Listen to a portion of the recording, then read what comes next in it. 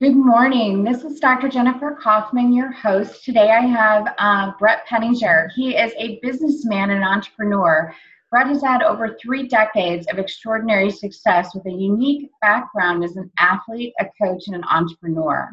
After graduating from the University of Wisconsin-Madison in 1989 with a Bachelor of Science, Journalism, Marketing degree, he pursued his Master's of Arts in Communication Advertising from the University of Wisconsin-Stevens Point while serving as the head assistant wrestling coach. During his 3-year tenure from 1990 to 1993, the University of Wisconsin-Stevens Point wrestling team achieved unparalleled success, as Penninger was instrumental in turning the program into a perennial NCAA Division III powerhouse with 2 WIAC conference championships, 13 individual conference champions, 9 NCAA D3 All-American, 5 UWSP, and 1 NCAA Division III Hall of Fame members developed during that 3-year span. From 1993 to 2000, Penninger served as the USA Wrestling National Coaches Education Program Coordinator. During this time, he authored USA Wrestlers Coach's Guide to Excellence and developed the USAW NCEP into a flagship for the United States Olympic Committee as one of the premium educational programs in the country. In addition to his duties as NCEP coordinator, he served as the Olympic Training Center assistant wrestling coach, Colorado Junior National Freestyle Team head coach, board member for the USOC's Flame Finding Leaders Among Minorities Everywhere, and Camp Hope, Helping Others Pain End, published The Crossface, and founded B. Anthony International. In March of 2000, he moved to Orlando, Florida, and along with the founders was a catalyst in the explosive growth of Maximize Living.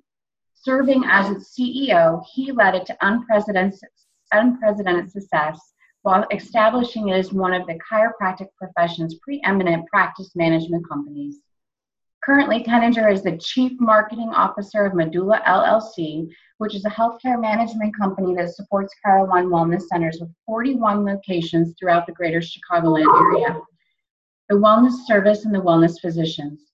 Having recently been selected in the top 10 to Crain's Business Week's Fast 50 for 4 years in a row, 2010, 2011, 2012, 2013, and a 3-time Inc. 505,000 recipient in 2011, 2012, and 2013, Chiro-One Wellness Centers is one of the largest chiropractic healthcare organizations in the world. In addition, Penninger is a sought-after inspirational speaker, business consultant, and passionate philanthropist, born and raised in the great state of Ohio, and he now calls his home Chicago. Welcome. Good morning. Good morning. I have so many questions for you. You have had so many successes, yet you're so young.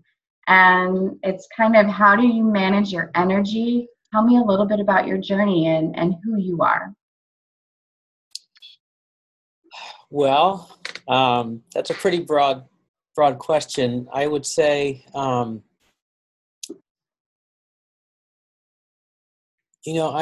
really just a manifestation of, humanity. And I'm just one person who got plugged into the realities of what's available for all of us, and that is to live into our dreams, passions, and desires. My mom told me something when I was young, and she always used to say, God doesn't give us a vision without also giving us everything necessary to accomplish it.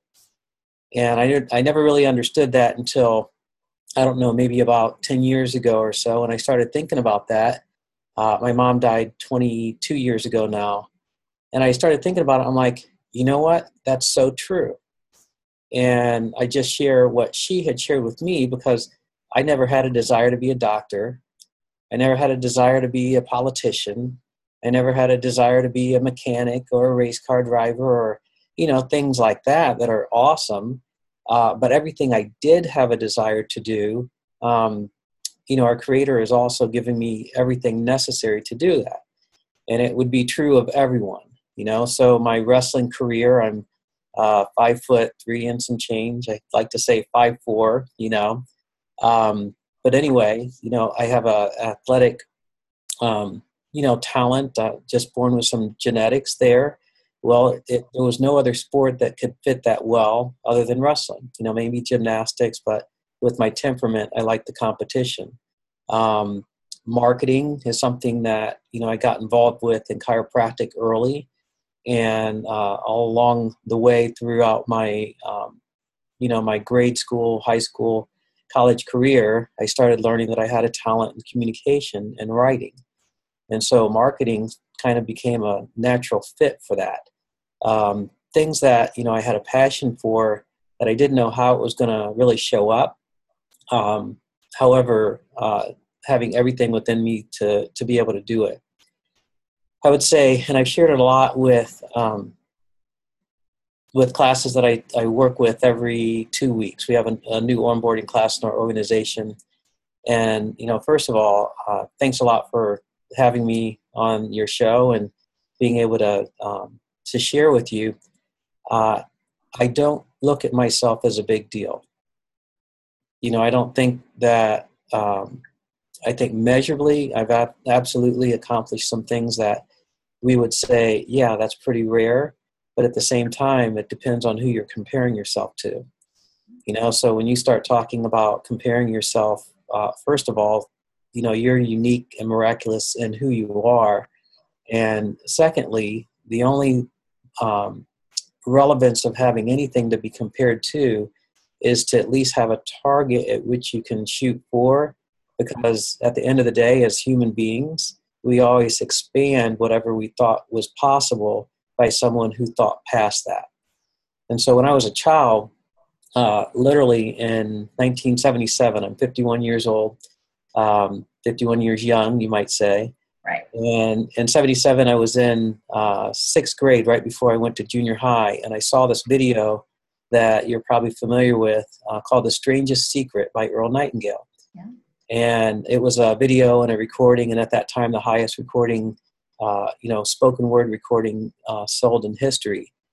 And I just remember going into that video, and it was all about, why do people become who they become? And I was really excited about figuring that out, and learning about it. And I didn't have to be in class because I got to watch, this show. And anyway, at the end of it, he said, you become what you think about most of the time. And my first thought was, I'm going to become a chick, because I was in, full blown, puberty and everything else. And then I stopped. I'm like, well, yeah, that's not going to happen. But if I could have or do anything that I want, what would it be? And it was kind of the beginning of starting to discover my full potential. And that was, I wanted to own my own business, because the people that I were around seemed like the ones who made the most money and everything else, which I was attracted to, own their own businesses. I wanted to make a ridiculous amount of money. I didn't know what a ridiculous amount of money was, but why not me? And I wanted to touch the lives of millions of people. And I just figured that in order to do the first two, I would have to do the third one. And so that was kind of the beginning of what led to where today is at right now. Awesome. Tell me about how you, just for daily routines, how you surround yourself by chiropractors, but tell me about your own health and certain standards you have for your health, your nutrition, and your daily routines. Well, I am I would say, in all things have moderation. So I'm not a health nut, and I'll tell you, a why and my thought process around it. And as an elite athlete, working at the Olympic Training Center from 93 to 2000 in the coaches education program, working at the 96 games in Atlanta as a coach, and the 2000 games in Sydney, Australia, there's a blessing and a curse with everything. It's true of everything, right? And it's not that the blessing is better and the curse is bad. It's just understanding the spectrum of all of it and not just seeking homeostasis, but having the awareness to understand the value of both. And what I saw as an athlete, which is true, and you see it played out in the public space, is that in order to be that good, in order to be that fit, to be able to do things physically, whether it be a professional athlete, basketball, football, or track or whatever, or in my discipline, wrestling, you have to put your body through, just extreme measures, which at its zenith shows up as a majestic performance, but at its worst shows up as just complete damage and tearing your body apart. So in football, you can be the best in the world, and then, you have the downside of what concussions can bring, as a result of the violence that you put your body through. I can't tell you how many athletes I know that at their zenith were just majesty in motion, and then 10, 15 years later, they're walking around and they can barely get around because of their joints being so torn up, so on and so forth. So for me, physically, I learned the discipline of staying in shape. But for me, in shape is, staying active. So I walk a lot. I work out, maybe 2 to 3 times at most at a gym. I eat in moderation, so I'm not all one side or another. I'm all protein. Now I'm going to do all carbs. I'm going to overload. Because as a wrestler, the one thing you got real quick is as soon as you deprive your body of something, then it wants it even more. And the yo-yo effect of having to drop a lot of weight and then you add weight and then drop a lot of weight and add weight.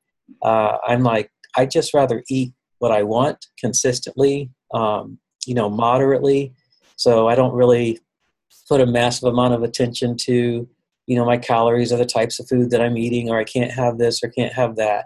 I stay tight to, things that are natural or best for us. If it comes from the ground, I eat those. If it mooed or it went quack quack or something like that, I'll eat those. I like fish and stuff. I stay away from processed foods as much as possible, but by and large, moderation. Yeah, moderation for me. Awesome. What about your morning routine when you get up in the morning? What time do you get up and what does that look like? Well, my morning routine is pretty standard. The times that I get up vary anywhere between 3 o'clock on some days to probably typically around 5:15, 5:30 on most. On the weekends, I sleep in till maybe 6:30, 7, somewhere in there. Once I get up, I'm just kind of at it, I get moving. Sometimes I'll have a lot of thoughts that are running through my head, so I'll jump on my computer and start either jotting them down, or I'm still old school, so I like writing too, a lot. So I'll grab a piece of paper and just start jotting down thoughts that I've been sitting on for challenges that I'm looking for solutions to. One of the things that I learned in Think and Grow Rich, by Napoleon Hill on the mastermind, and the mastermind isn't necessarily people that that are alive and so forth, but that you respect and admire. And when you plug into that, then you start having answers that come to you on things that you're sitting with. Let go of how you think it needs to look, and what shows up is how it should look or can look. So anyway, I am working on getting into meditation. I have not done that successfully yet, meaning that I don't do that on a regular basis. However, I know it's something that's going to be a huge breakthrough for me. But one thing that is really important, and I don't necessarily do it in the morning as a routine, but at some point in the day, and I'd say on average, maybe 2 to 3 hours throughout the day, intermittent here and there, I'm always reading something, not just a something, but typically, a book on growth and development. Right now we're reading Mastery by George Leonard. I got a book by Dr. Ben Lerner that he just wrote, 0 to a Million. So I'm reading that one. I got a book from a good friend of mine called Leadocracy, we were college teammates. So always looking to read and expand my awareness of the world that I exist in and how to move it, to benefit, our people here. When you read, do you take notes in the book? Do you like write down notes later, or do you do audibles? What is your source of reading? Is it mainly just a physical book? It's in the laws of abundance. I have learned that I typically don't have a this or that, or I can either do one thing or another. I kind of do both or multiples. So I use audibles because I'm in the car, a fair amount of time, and I don't read, but it's a great time to feed my mind, whether it's a podcast or whether it's a book on, audio. I use hard copy because I like, just the feeling of hard copy, because as much as I like, online, and I have phones on my iPhone, books on my iPhone, then to go back to a page and you're trying to scroll through them, and I don't do notes as well. I write or type a lot faster than I can thumb, and type a lot faster than I can write. So I do all of them. I have hardcover. I have books on my iPhone, iBooks, and I have books that I listen to. So any way that I can pull information to me in any physical form that I'm in, whether I'm reading it, listening to it, or absorbing it, is how I get that information. Now, you also have another important role, and you're a father, and with a beautiful little daughter. What do you teach her at such a young age, just about the world and about success and things that you want to instill in her as she grows up into our world?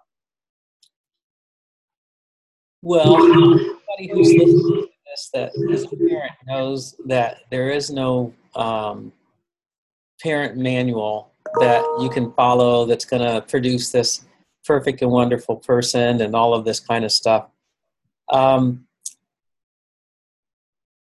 The birth of my daughter, I had made a conscious decision based on my experience in coaching.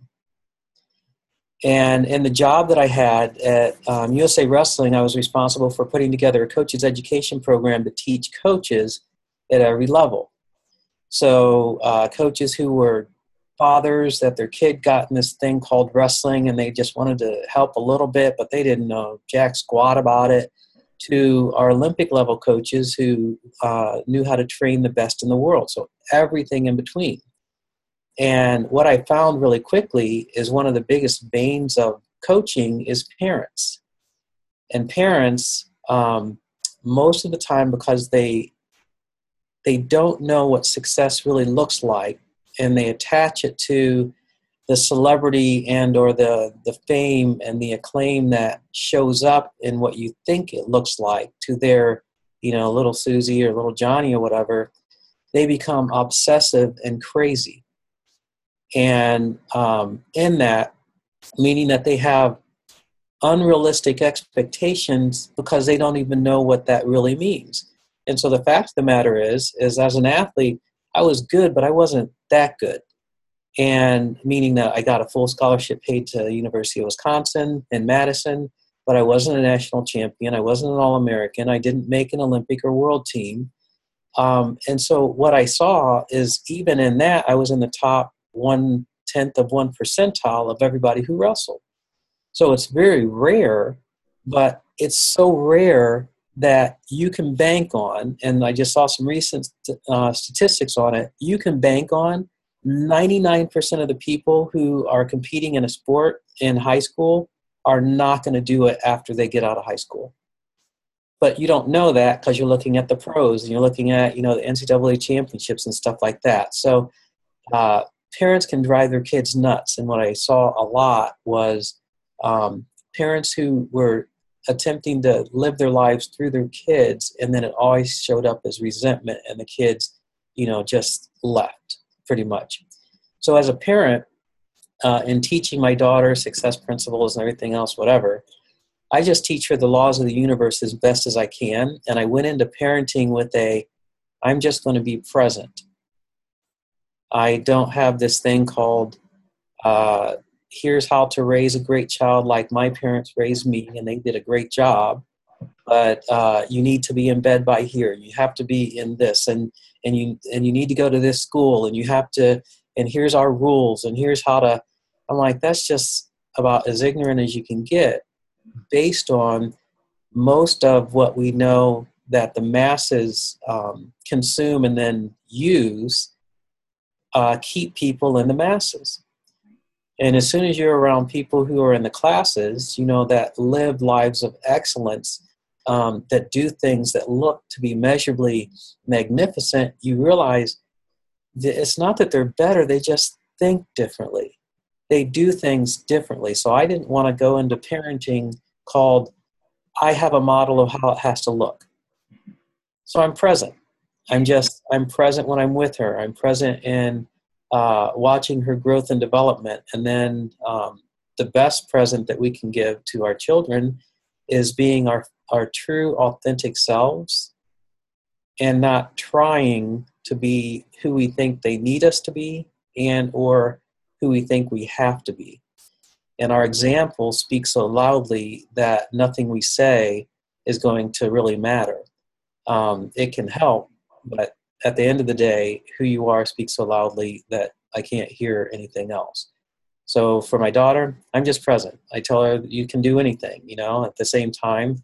I tell her you need to fall on your butt, and that's the best part about doing anything, so you can get back up, I'm a divorced father, so I see my daughter, we have joint parenting, so I don't see her every day.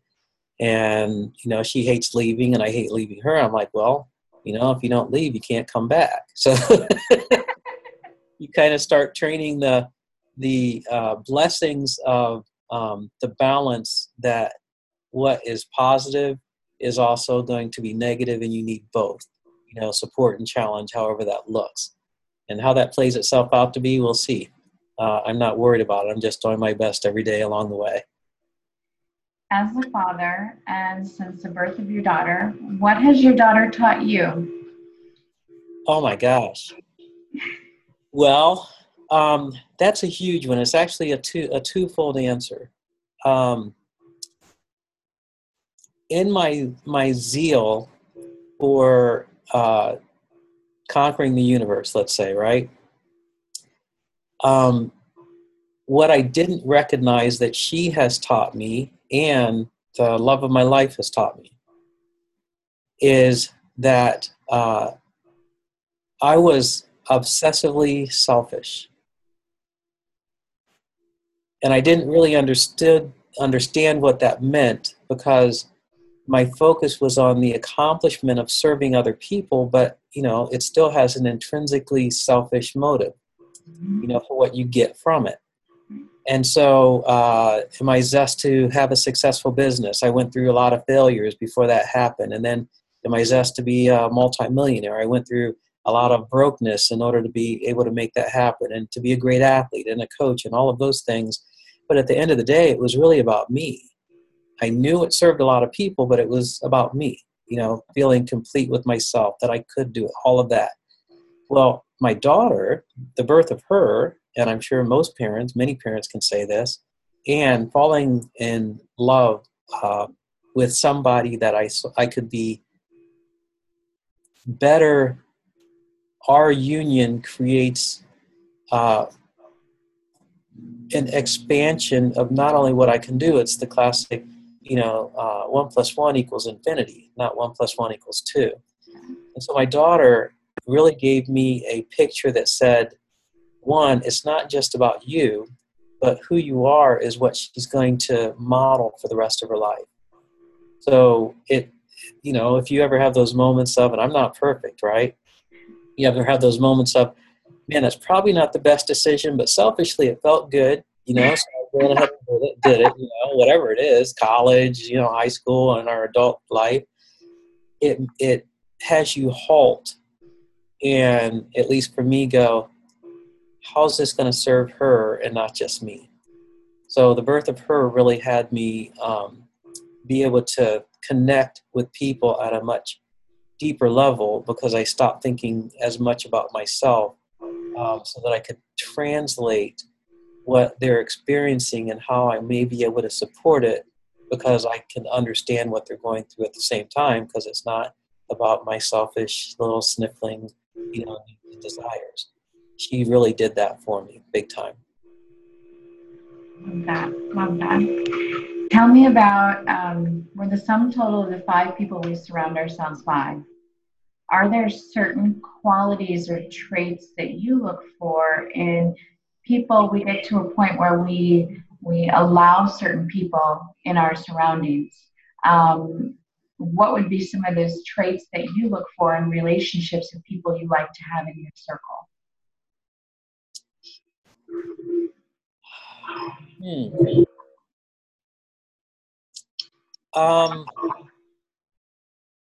Okay. I'm a little fluid on things. I don't have. I'm going to do my best to just share what I can see in that. I don't put people in boxes, right? And so when I say fluid, like some people go, well, I want to be around people who have, the highest integrity. Well, that's a bunch of crap, because we're always out of integrity at some level.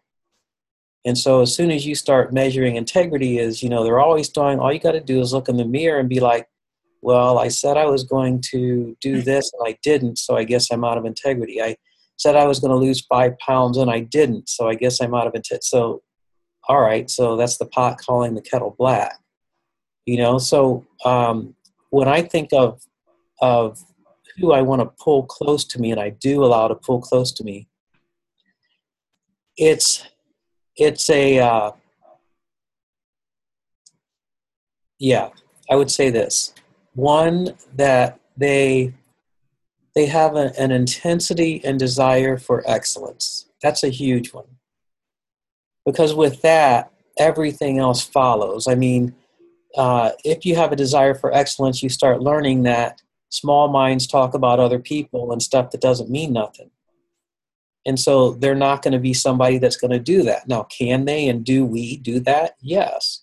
But by and large, the conversation and the attention and intention of what you're about goes towards concepts and ideals and the future and how we can change the world and the impact that we can have. And people like that show up in every arena, and you know it as soon as you're around it. So I surround myself with people who have an intensity and a desire for excellence. I surround myself with people who have a what I would call a work ethic and a willingness to be willing. And by my definition, I learned from a great mentor of mine, Van Kerrigan. He said, willingness is being willing when you're not willing. Mm-hmm. And that's probably the best, most accurate, assignment of that definition I could ever have, because you see people who don't, one, have an intensity to excellence, and who don't have a work ethic to overcome themselves, stop. They go along the way, and as long as it feels good, and then they have a little challenge, and they're like, well, I know I'm going to have to go through that too, but they start negotiating success.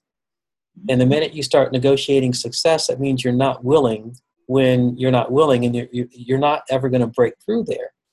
And so if you have a strong work ethic and a willingness to be willing when you're not willing, you'll break through and become unstoppable. And that is 1 in a million. So I pull people close to me who are like that. I tend to pull people, well, not tend to, I'll tell you straight out, pull people close to me who aren't all like rainbows and sunshine, unicorns and, days positive, but people who have a vision of knowing anything's possible. Mm-hmm. And that doesn't, again, that's not all, positive, mentality, positive mindset and everything else. Mm-hmm. Because there's a lot of value in people who question everything. Right. But there's a difference between people who question everything towards an outcome that they're just trying to figure out a solution to, and people who question everything, cutting down everything and anyone they're around. That's bad. This isn't good. That's terrible. Woe is me. I'm a victim, and all of that crap. I get as far away from people like that as I can. And then I'd say the last thing, and again, it's really rare, and it's something I continue to work on myself, is people who have they have a space, they have a demeanor, they have an energy of love. And by that, I mean, they're not walking around with a black robe and a gavel, judging every freaking thing, person, and ideal, and like all of it.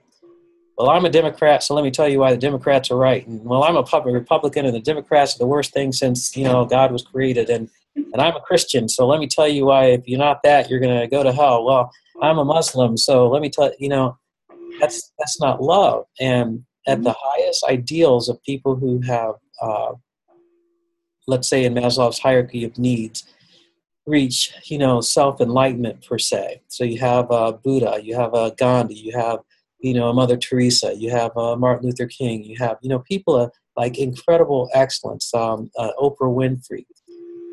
They start getting really quickly that you can be firm in what you believe in. And you also have a healthy respect and knowledge of those things that you don't necessarily agree with, but you understand it. And that's love, and that is rare because most of us, our biggest challenge is loving ourselves, let alone knowing how that translates into an acceptance and a view of humanity and people and ideals and political beliefs and religious beliefs that can then really build you only if you look at them without making them wrong. So that would be it. Good.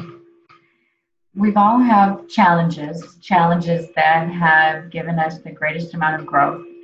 Is there a challenge that at the time felt like it just rocked your core and brought you to your knees, but gave you the most growth to propel your life forward? And what was that? Yes. So mine was really simple. And it has played itself out again and again, but the lesson that I learned had me understand that one, it's a part of being great, and two, this too shall pass. When I was a junior in high school, I was undefeated. I was ranked second in the state, and I really wanted to be a state champion, and I was just intent on it, right? And I end up losing to make it to the tournament. And the next day in the papers, it wasn't who had won and everything else. It was Pinniger loses, And I'm like, it devastated me. I mean, devastated me. I remember just crying. I couldn't sleep all night. And I'm sitting there with in my mom's bosom, just crying, I can't believe it, blah, blah, blah. And she's like, son, this too shall pass. You're going to be okay, and you have next year and you can keep working and all of that. Well, I say that, even though you might be like, seriously, is that big a deal? But fast forward, I've had a lot of things in my life that have been seemingly catastrophic. Our business took off like a rocket ship, and it almost collapsed into oblivion. I just went through and completed a ugly divorce, I mean, catastrophically, physically, spiritually, financially, all of those things. I've had the loss of both of my parents within 31 days apart. I've had a lot of failures, a lot of them. And within each of those, going all the way back to my junior year, have been some of the most remarkable gifts that and blessings I could ever imagine. And so the realization at that time of that the deepest pain also creates the highest highs allowed me and allows me to take it as it's coming, knowing that it's there. It's something I learned from a great coach. He taught his students to embrace a best friend that everybody else didn't want any parts of. And this best friend's name was Pat. And he was talking to the young kids and everything else. And he's like, hey, listen, Pat's going to be your best friend. And I really want to introduce you to him. And he's going to be a great mentor and assistant coach of ours. So ladies and gentlemen, please welcome Pat. And nobody walks through the door. And the kids are like, who's Pat? And he goes, pain, agony, and torture. Like, okay, so everybody get on the floor and give me 20 push-ups. The kids are like, oh, come on, coach, But embracing what looks to be pain, agony, and torture will free you to have bliss, magnificence, and peace. So, yes, there have been moments, and there continues to be, and I know they ain't going to end, but that's part of the beauty of life. I love that. Love that. What do you do for personal growth? Do you attend seminars? Do you have a coach? What have you done that works for you? Sure. Well, the reading is a ton. And then I committed years ago to at least 4 times a year doing a something. So I've done, I spent 2 years with Tony Robbins. I've gone to UPW and Date with Destiny and, health and wealth mastery in Fiji. I've gone to Landmark Education, just about every course that they have, the Landmark Forum and the Advanced course and the Communications course. I've done a lot of work with Dr. John DeMartini and the Breakthrough Experience, and I've yet to and want to go to Prophecy.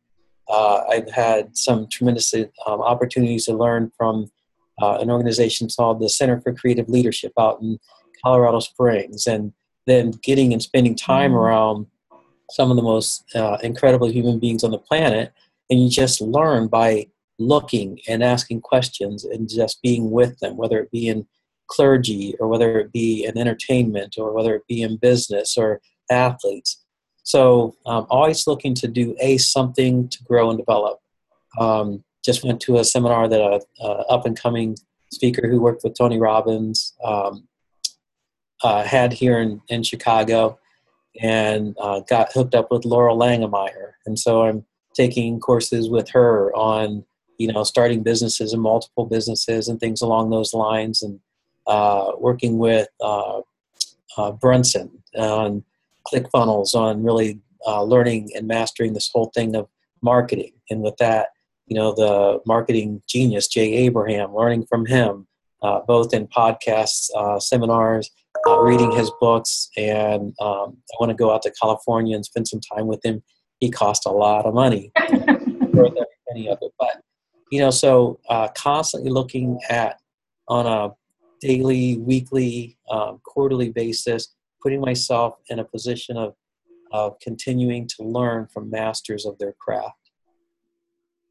What would you say to entrepreneurs today, and even chiropractors that might be listening, about marketing with regards to, some people say, well, it's changing, it's not the same that it was 10 years ago. How do you get your message out when it comes to marketing? What are your thoughts for the future and for now? That's an easy one. It's just like Pat, pain, agony, and torture, embracing it. If you put too much energy and emphasis onto the fears that show up with quote unquote marketing, fear of rejection, fear of what if they say no, fear if they don't agree with me, fear if they don't like me, all of that crap, then you're going to have a hard time marketing no matter what you do, period. Marketing, sales is nothing more, if you break it down to its simplicity, is nothing more than attaching a solution to somebody else's challenge. And first of all, if you don't believe that you really have a solution, then you won't be able to market nothing. And if you don't believe that people have a challenge that you have a solution to, you won't be able to market nothing. So marketing comes down to 2 things. It comes down to, 1, providing value, and that's usually in the solution that you can provide. So for chiropractors, Are you freaking kidding me? Your hands change lives. Your hands are the only thing that are trained to be able to take care of the human body and the human frame the way our creator, whoever you want to call it, designed it to be. There's no one else who's trained to be able to do that. Not a physical therapist, not an osteopath, not an MD, not a acupuncturist, none of them. And all of those are valuable, but none of them know how to take care of the spine. And I'm not a chiropractor. It's the simplest thing in the world for me. The two most important organs in our body are the only organs that are completely encased in armor, our brain and our spinal cord. Everything else you can get to with the ice pick. So you tell me, how important is that? And if you don't get that and know that the removal of interference, I don't care whether you're on a side that doesn't buy into the philosophy of subluxation or not, I can tell you as simple as it is. If you remove the interference and the brain's ability to communicate to whatever organ is being compromised and the symptomatology that's showing up is removed, you got a much better shot that it's going to work, period. So if you don't own that and believe it, it's going to be hard for you to market, because then you're worried about, well, what if they don't like me and everything? Well, I heard from this great mentor of mine in business. His name was Bill Britt. And he used to say, some will, some won't, so what? SW, SW, SW. And it takes a long time. It took me a long time to get past the concerns that, well, what if they don't? And then they know and everything else. But when I knew how powerful chiropractic was, and I was able to do the same thing in wrestling and building in the coach's education program, anything that you have a passion for, unleash your passion, get over yourself, because it's not about you, lessons from my daughter, and let the world know, and they will respond in kind.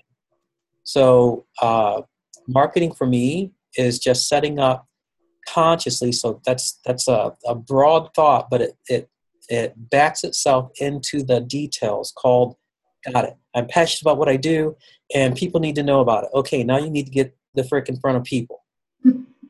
And you can do that in all of the ways that we know. Now, I can tell you with what I've done with Medulla in support of Chiro One Wellness Centers is we got to people where they didn't expect that we would get to them. And for me, it was really simple. Chiropractic, even right now, according to the latest Gallup poll, if you take out all of the 18-year and under people, and then you take the rest of what in the United States, we have approximately 300 million people. We have, let's say that there's 20% of those are 18 or under. So now you go times 60, you have 240 million people. Less than 43% of those have gone to a chiropractor at any point in their life ever. So now you're down to, do the quick math on that, about 80 some odd million people. Well, that means if we have 300 million people here, 220 million people have never gone to a chiropractor, including kids and babies, and we know it's needed. That means that not too many people really know about it. And if you take that number and you take it down into who's gone to a chiropractor in the last 12 months, Gallup poll, not chiropractic poll, that number dwindles down to 14%. So there's not a lot of people that understand chiropractic and what it can do. I don't care if you think it's car accidents, neck pain, back pain, whatever. That means that if you use traditional, now here's where the marketing expertise and training comes in. If you use traditional marketing methodology to do it, especially in today's age, called newspapers, even the internet, radio, television, because you don't want to face talking to people, then you have a snowball's chance in hell of actually getting that message through in today's massive inundation with information. And you start adding on top of that in today's advertising and more like news cycle, it's not even real news. Before it was just a reporting on things and stuff. Now it's a reporting on your opinion on how you think things and stuff should look, and half the time it's not even true. So what I created wasn't something that I made up on my own, was how to get in front of people, to educate them, to let them know what chiropractic was and the availability that it could have for them in ways that they just never had any idea of. And we do it face-to-face really powerfully, because face-to-face is the easiest way for people to make a decision, to gain the trust, to then be able to go, wow, I didn't know you could help me. Well, if you have an opportunity for me to be helped, I can either choose or not. And for me, marketing is now tangibly taking that's one way, and then surrounding everything else around your potential patient, which for us is every frickin' human being, because if you have a spine, you need us. Surrounding it by then some other methodologies that then inform and educate them. In marketing years ago, when I graduated from college, we had a rule called 27, meaning that you needed to get in front of people at least 9 times before they took action. But every 3 times that you got in front of them, they only recognized 1 of them, right? So 27, you divide that out, all of a sudden you have 9 times. On the 9th time, they actually moved to action. That number has doubled. We're now into the 50s of how many times you have to get in front of somebody because of the advent of the internet. And so if you ain't connecting with people front and center, and you can do that without having a massive marketing army like we do, by talking to them in your office, by asking for referrals, by getting people that you can get in front of and go, hey, listen, here's what chiropractic is, and here's how it can support you, then you're going to have a real tough time making it, big time. So anyway, marketing is just showing people that we have a solution to a challenge that they have no other solutions to. Like that. Well, as a way to wrap up this morning, are there 3 things that you would like to leave entrepreneurs with, that if you could say to propel them forward in their success, what would that be? Well, that's easy. Begin with the end in mind. Begin with the end in mind, meaning whatever your outcome is, start there. Number 2, be very clear on if you love what you do or not. And you're going to know if you love it because it becomes easy. It's something that's very ordered in your life. You don't have to be motivated to do it. Like you have it's something that you would do for free. If you don't love it, you will not go through the challenge that it will take to be successful, period. And then the 3rd thing I would say is straight out of Winston Churchill. Don't give up. But you're only going to give up if you're not clear on what the beginning on the end of mind is. And you're not going to get to the beginning of what's, the end of mind if you're not passionate about what it is that you do. So that would be it. Just look inside yourself and go, am I passionate? Yes. Okay. What's the end that I want? And you have to frickin' measure that. I want 100 patients. Got it. Now we can work with that. I want to make $1 million. Got it. Now we can work with that. I want to have 5 clinics. Got it. Now we can work with that. I want to have 250 patient visits per week. Got it. Now we can work with that. If you're like, I just want to be better, I'm just going to do my best, you can't measure that, and you ain't going to go damn where. And nobody can help you because they can't back into, okay, here's how you would do that. I want to make more money. I'll give you a penny and you just accomplish your goal. Come on, Brett. No, I want to, how much and by when? And now we can begin with the end in mind. Now we can back into a plan, knowing that you're going to be met with pain, agony, and torture. You're going to fail. You have to fumble, and failure is nothing more than learning in order to do it, where the passion really ties itself into it.